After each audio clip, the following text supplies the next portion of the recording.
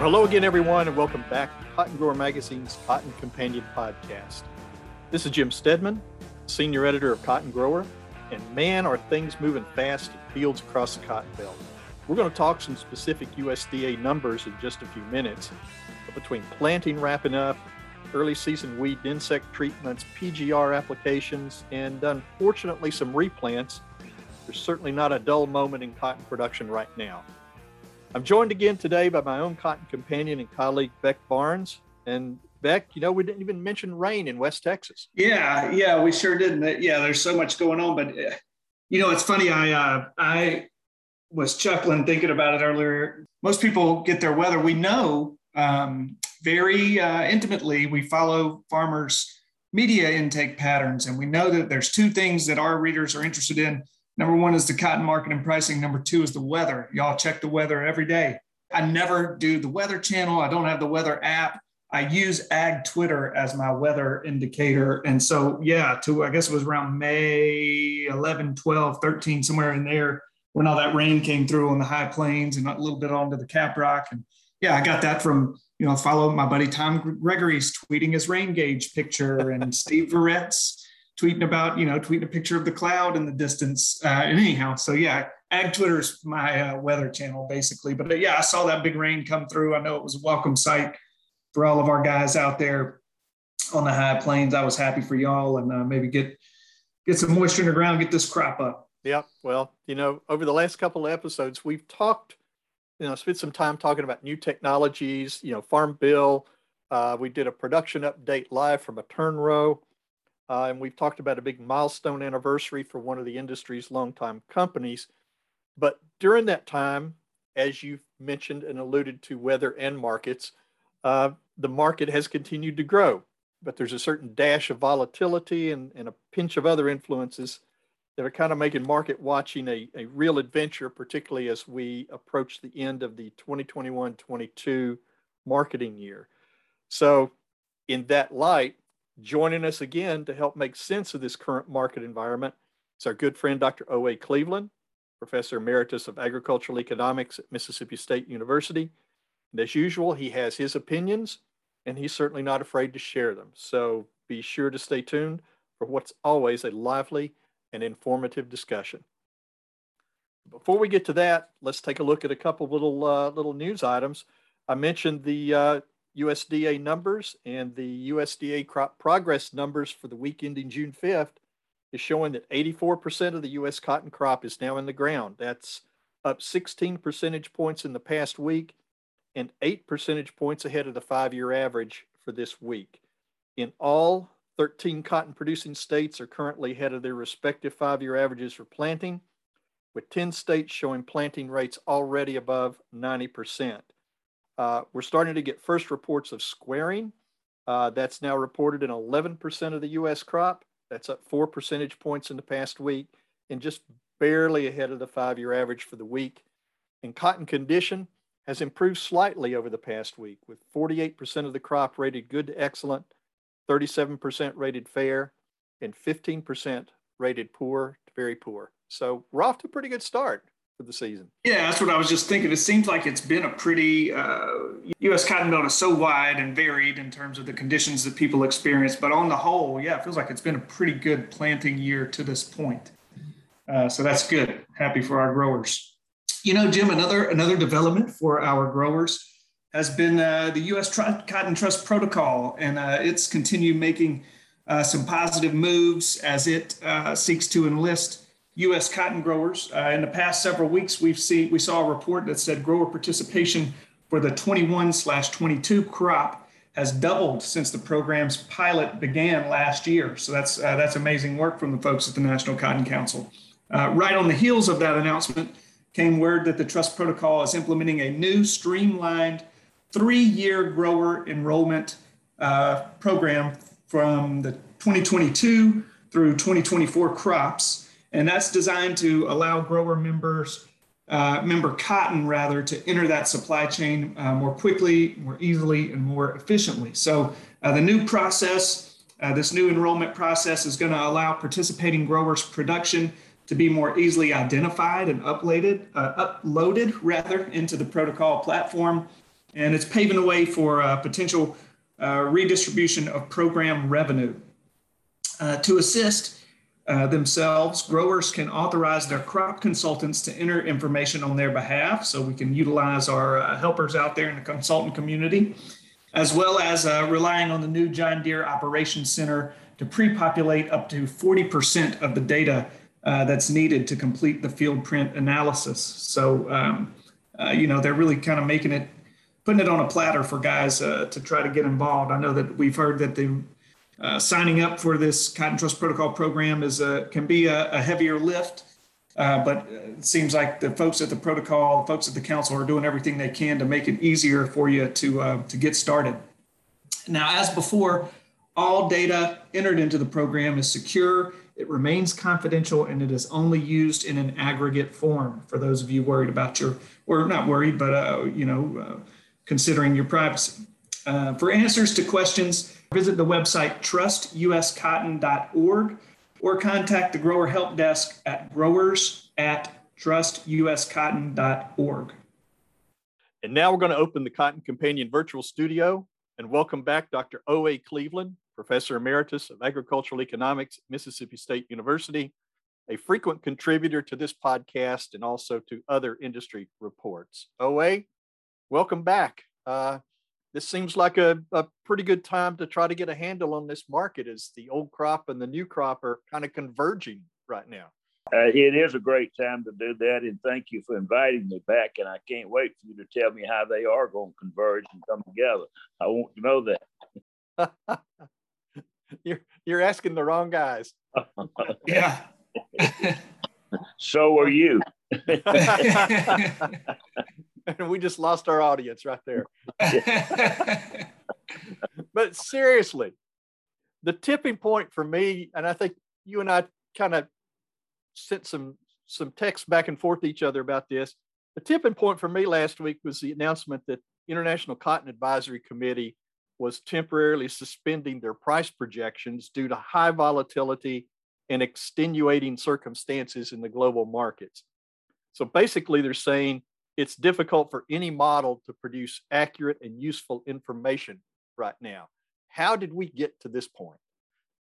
Well, that is a very interesting question, and I can only speculate, but the market, as ICAC indicated, and if we've talked about for some time, is highly volatile, and we have a situation that I don't recall ever encountering. Maybe we have, but I don't remember it. Whereas mills in large volumes have tended to wait until fixing the price of their cotton on their own call sales until literally the very end of the marketing year.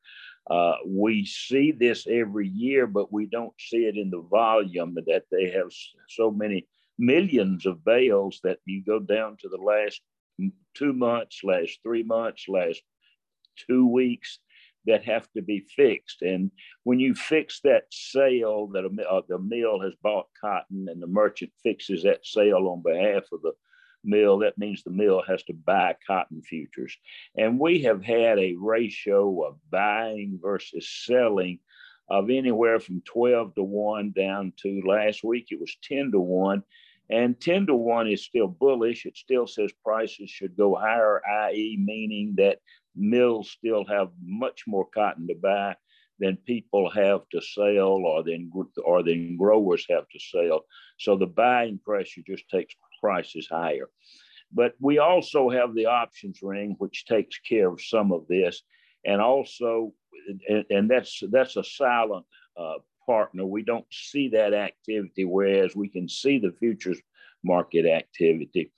And additionally, it appears, and this is only to say it appears, can't be documented, that merchants have allowed mills to delay their pricing past the July point, which always historically has been sacrosanct, that you had to fix your price before first notice day of the July futures, which this year is June the 24th, just about 10 more trading days, 11 more, 10 more. So we're going down right to the end. And one day textile mills come in and fix price. And the prices run up. In the next 2 days, they don't fix prices, and there's absolutely no market for cotton, and prices just fall out the bottom. So it's made it highly volatile.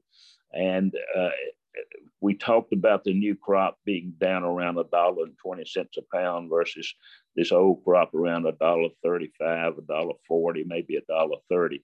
So it tends to start to tell us that July has to come lower and lower.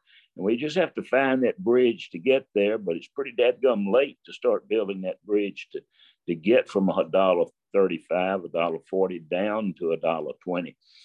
But we're beginning to see those bricks laid one by one in building that bridge. And it appears that July will come down further. Now, that's not to say that July may not be up a nickel today or a nickel one day next week, a limit move, but in the next 2 to 3 days, it'll probably be down as much as 7, 8, 9 cents. So historically, the July contract and the December contract will come somewhat together, almost together. And we're in the process of seeing that. It's taken literally just 2 weeks before first notice date before we're seeing much of it, but it's beginning to peak its little bill out and suggest to us that that's occurring, but it's still highly volatile. Well, I think that's, and that's one thing that we've been looking at, or I've been kind of tracking a little bit over the last couple of weeks, as we were at the mill level, particularly, we were starting to see some slowdown in cotton demand, I think, because of price and basically saying it's too expensive and coming back then to something we've always kind of set in the back of our minds is, they can't pass that cost on, all that cost on down. And they're starting to shift over to some of the man-made fibers and looking at more blends and things like that. And then we saw some mills in India that just basically shut down, for a week or two to protest high cotton prices. So as we're moving into this July number and taking it back down to $1.20, is that going to make the price more reasonable, more attractive to mills and kind of start pushing the other fibers out the door a little bit more? It will tend to. What we have noticed is that once prices slip below $1.40 down into the $1.38 area, we see mills begin to look for cotton, trying to book cotton, trying to buy cotton. Cotton that's been bought on cotton that's been bought for the 2022-23 marketing year is beginning to show some volume.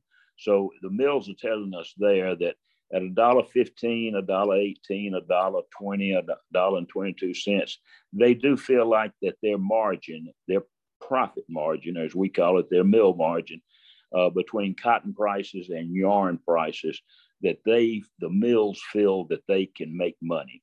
And we are seeing, once we see coming back to old crop here, once we see this market get down into the high 130s and suggest that we may move into the low 130s, we have in fact seen textile mills come in trying to buy old crop. Now, it's still going to be difficult to get anything shipped over there on time, but we're starting to see very large volumes of shipping on a week by week basis. So it tells us that those mills, that margin is okay for mills if we can get cotton back down into the 130s and preferably down into the low 130s. We have to understand that textile mills don't care, in a sense, what the price of cotton is. They don't care if it's $1.50 or $1.10, or if it's 70 cents. What they care about is what they can sell their yarn for. And the difference in the yarn price and the cotton price, that's their concern. And that's where the mill margin comes in. And when we were at $1.40, $1.45 and making the highs in July, mills were telling us in total that they just were going to stop using cotton. They couldn't do it, that they couldn't sell the yarn. And they began to build a little yarn inventory. With as small as it is, with cotton prices, we've seen July now in the 130s. With July coming back there, the mills are telling us that they have been able to move their inventory of yarn. They're not building inventory, again, telling us that they can operate with the new crop in the 120s and 115 area. Yeah, that's interesting stuff. OA had not ever thought about the margins that the mills have with, their yarn margins. So that's neat to think about. So anyhow, switching subjects a little bit, we should note today it's June 8th as we're talking to you. And I was telling Jim earlier, I get my weather reports across the Cotton Belt from Twitter these days. And I saw my buddy Tom Gregory out in Petersburg, Texas, tweeted on May 24th. And that's on the high plains. He tweeted a picture of his rain gauge. He had 1.5 inches on May 24th. So, my question to you is, does that rain that they got a good rain out there, was my long-winded way of saying. They got a good rain out there on the high plains on May 24-ish. Did that rain do enough to make a big difference, or is the drought, kind of truly baked in for this season, do you think? And will we get indications of that from USDA's June supply demand report? Beck, that's a great question because it has been so dry. It has, quote unquote, been record dry out there. And we talked about these heavy rains that might come in late May, that in fact did, as you mentioned, that they would do some good, but in many cases they wouldn't do much good, and they had to be followed by more and more weather.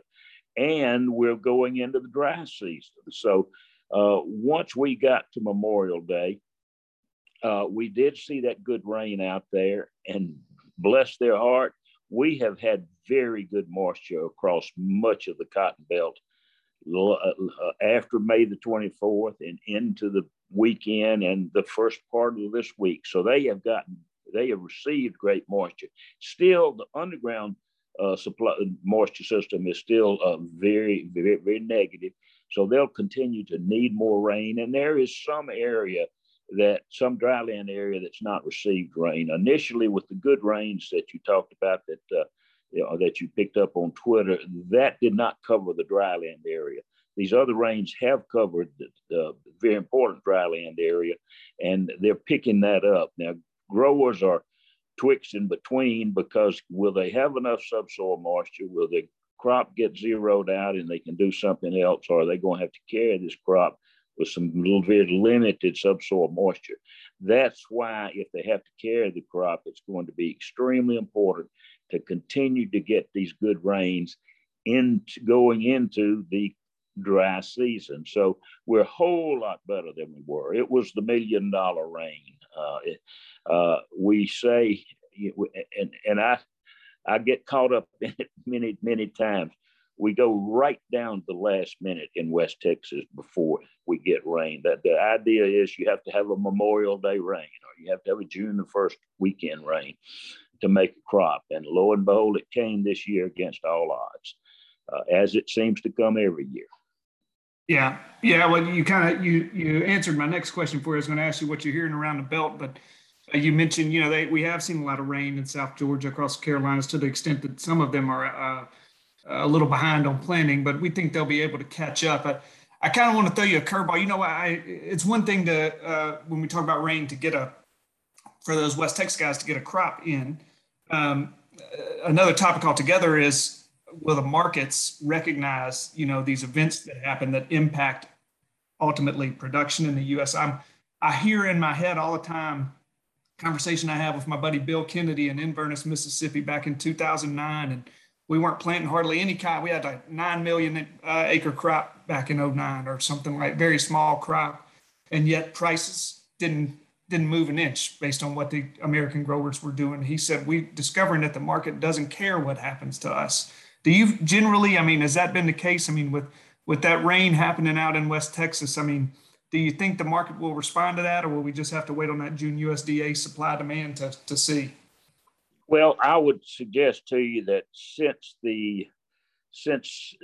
about May the 23rd, I don't have the numbers in front of me or what, but we touched $1.32, I believe, in December, and now we're down to about $1.18, $1.20. So the market has responded to those West Texas rains. Yeah. We're down a nickel to 12 cents. Now there's some other factors that brought that down, but most of that, as far as the December futures is concerned, is in fact the market was responding to that rain. The world carryover and U.S. carryover is subsequently low enough that a nickel or a dime, let's say a dime out of December with good rains, and that's what those good rains took out of December. We're just down a dime, and we're still at $1.18 and $1.20, which is a very handsome price. And your question may have related more to the fact that when Inverness, Mississippi, or the Delta of Mississippi, and Arkansas and Tennessee, and you move on into Georgia, when it's very dry there and they get rains, does the market respond? Market responds somewhat. It's going to watch that 45% of the crop out in West Texas, Oklahoma, more than it's going to watch the Southeast and the Mid-South. Yeah, that's a fair point. Now, I want to shift gears again a little bit, because we've talked acres before. We seem to be fixated on acres for the first quarter of the year, and we all kind of settled on USDA's projected number of 12.2 million acres. It sort of felt like a really good number. The planted acres report is due here June 30th. Where's that acreage number going to end up? We're going to hold you to this. Yeah, right. I think it's wow. That's I get different comments every week from people. I think it's going to be a little bit short of 12.2, but it'll be at least 12 million acres. I have some people telling me that it'll be more, but the seed companies I've talked with seem to be pleased. They're not just ecstatic and excited about seed sales, but they appear to be very pleased. Now, some of those seed sales are on books as sales, but those sales may come back, the seed may come back, so to speak. But I still think we're going to scare the death out of 12 million, and I really don't have any reason to go against the USDA number at this time. Okay, that's your first prediction we're going to hold you to. Your second, well, not much of a prediction, but I just ask you, what just generally, as we kind of rounding third and bringing you home here, what marketing advice do you have for our guys, our grower listeners, as that July contract and the new December contract approach? I know you touched a little bit on that earlier, but just generally, bullet point, what would you tell them? Well, first, let me just make a disclaimer, or probably make a claimer.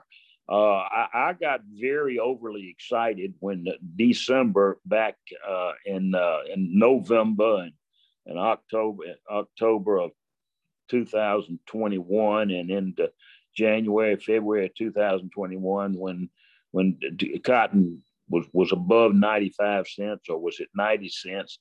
And I think I suggested to growers back then, or not I think, I know I did, I suggested to growers that they may get as much as 50% price at that 90, 95 cent level. And I don't feel bad about that. I mean, I wish I'd been more correct, I will say that. But when you're thinking in terms of hedging, when you're thinking in terms of risk management, you fix a price that you think is good or is very profitable.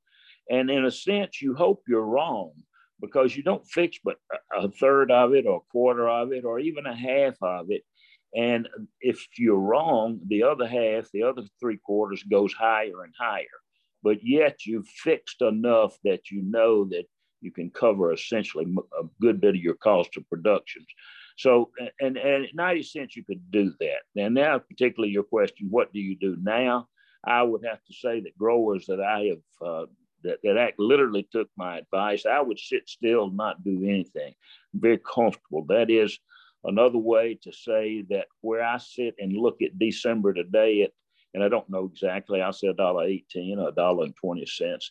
I'm very comfortable that December, while it can come down, I can see it coming down to about $1 and a dime. I think it has just a tremendous support at $1.15 and $1.16. Good price support there.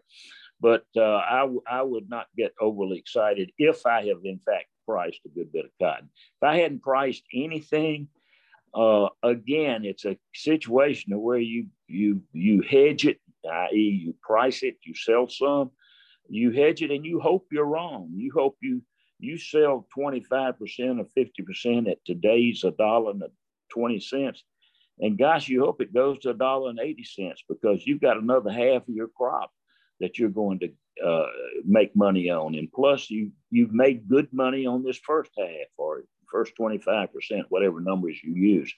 So it's time definitely to do some pricing, in my opinion. We could get good range.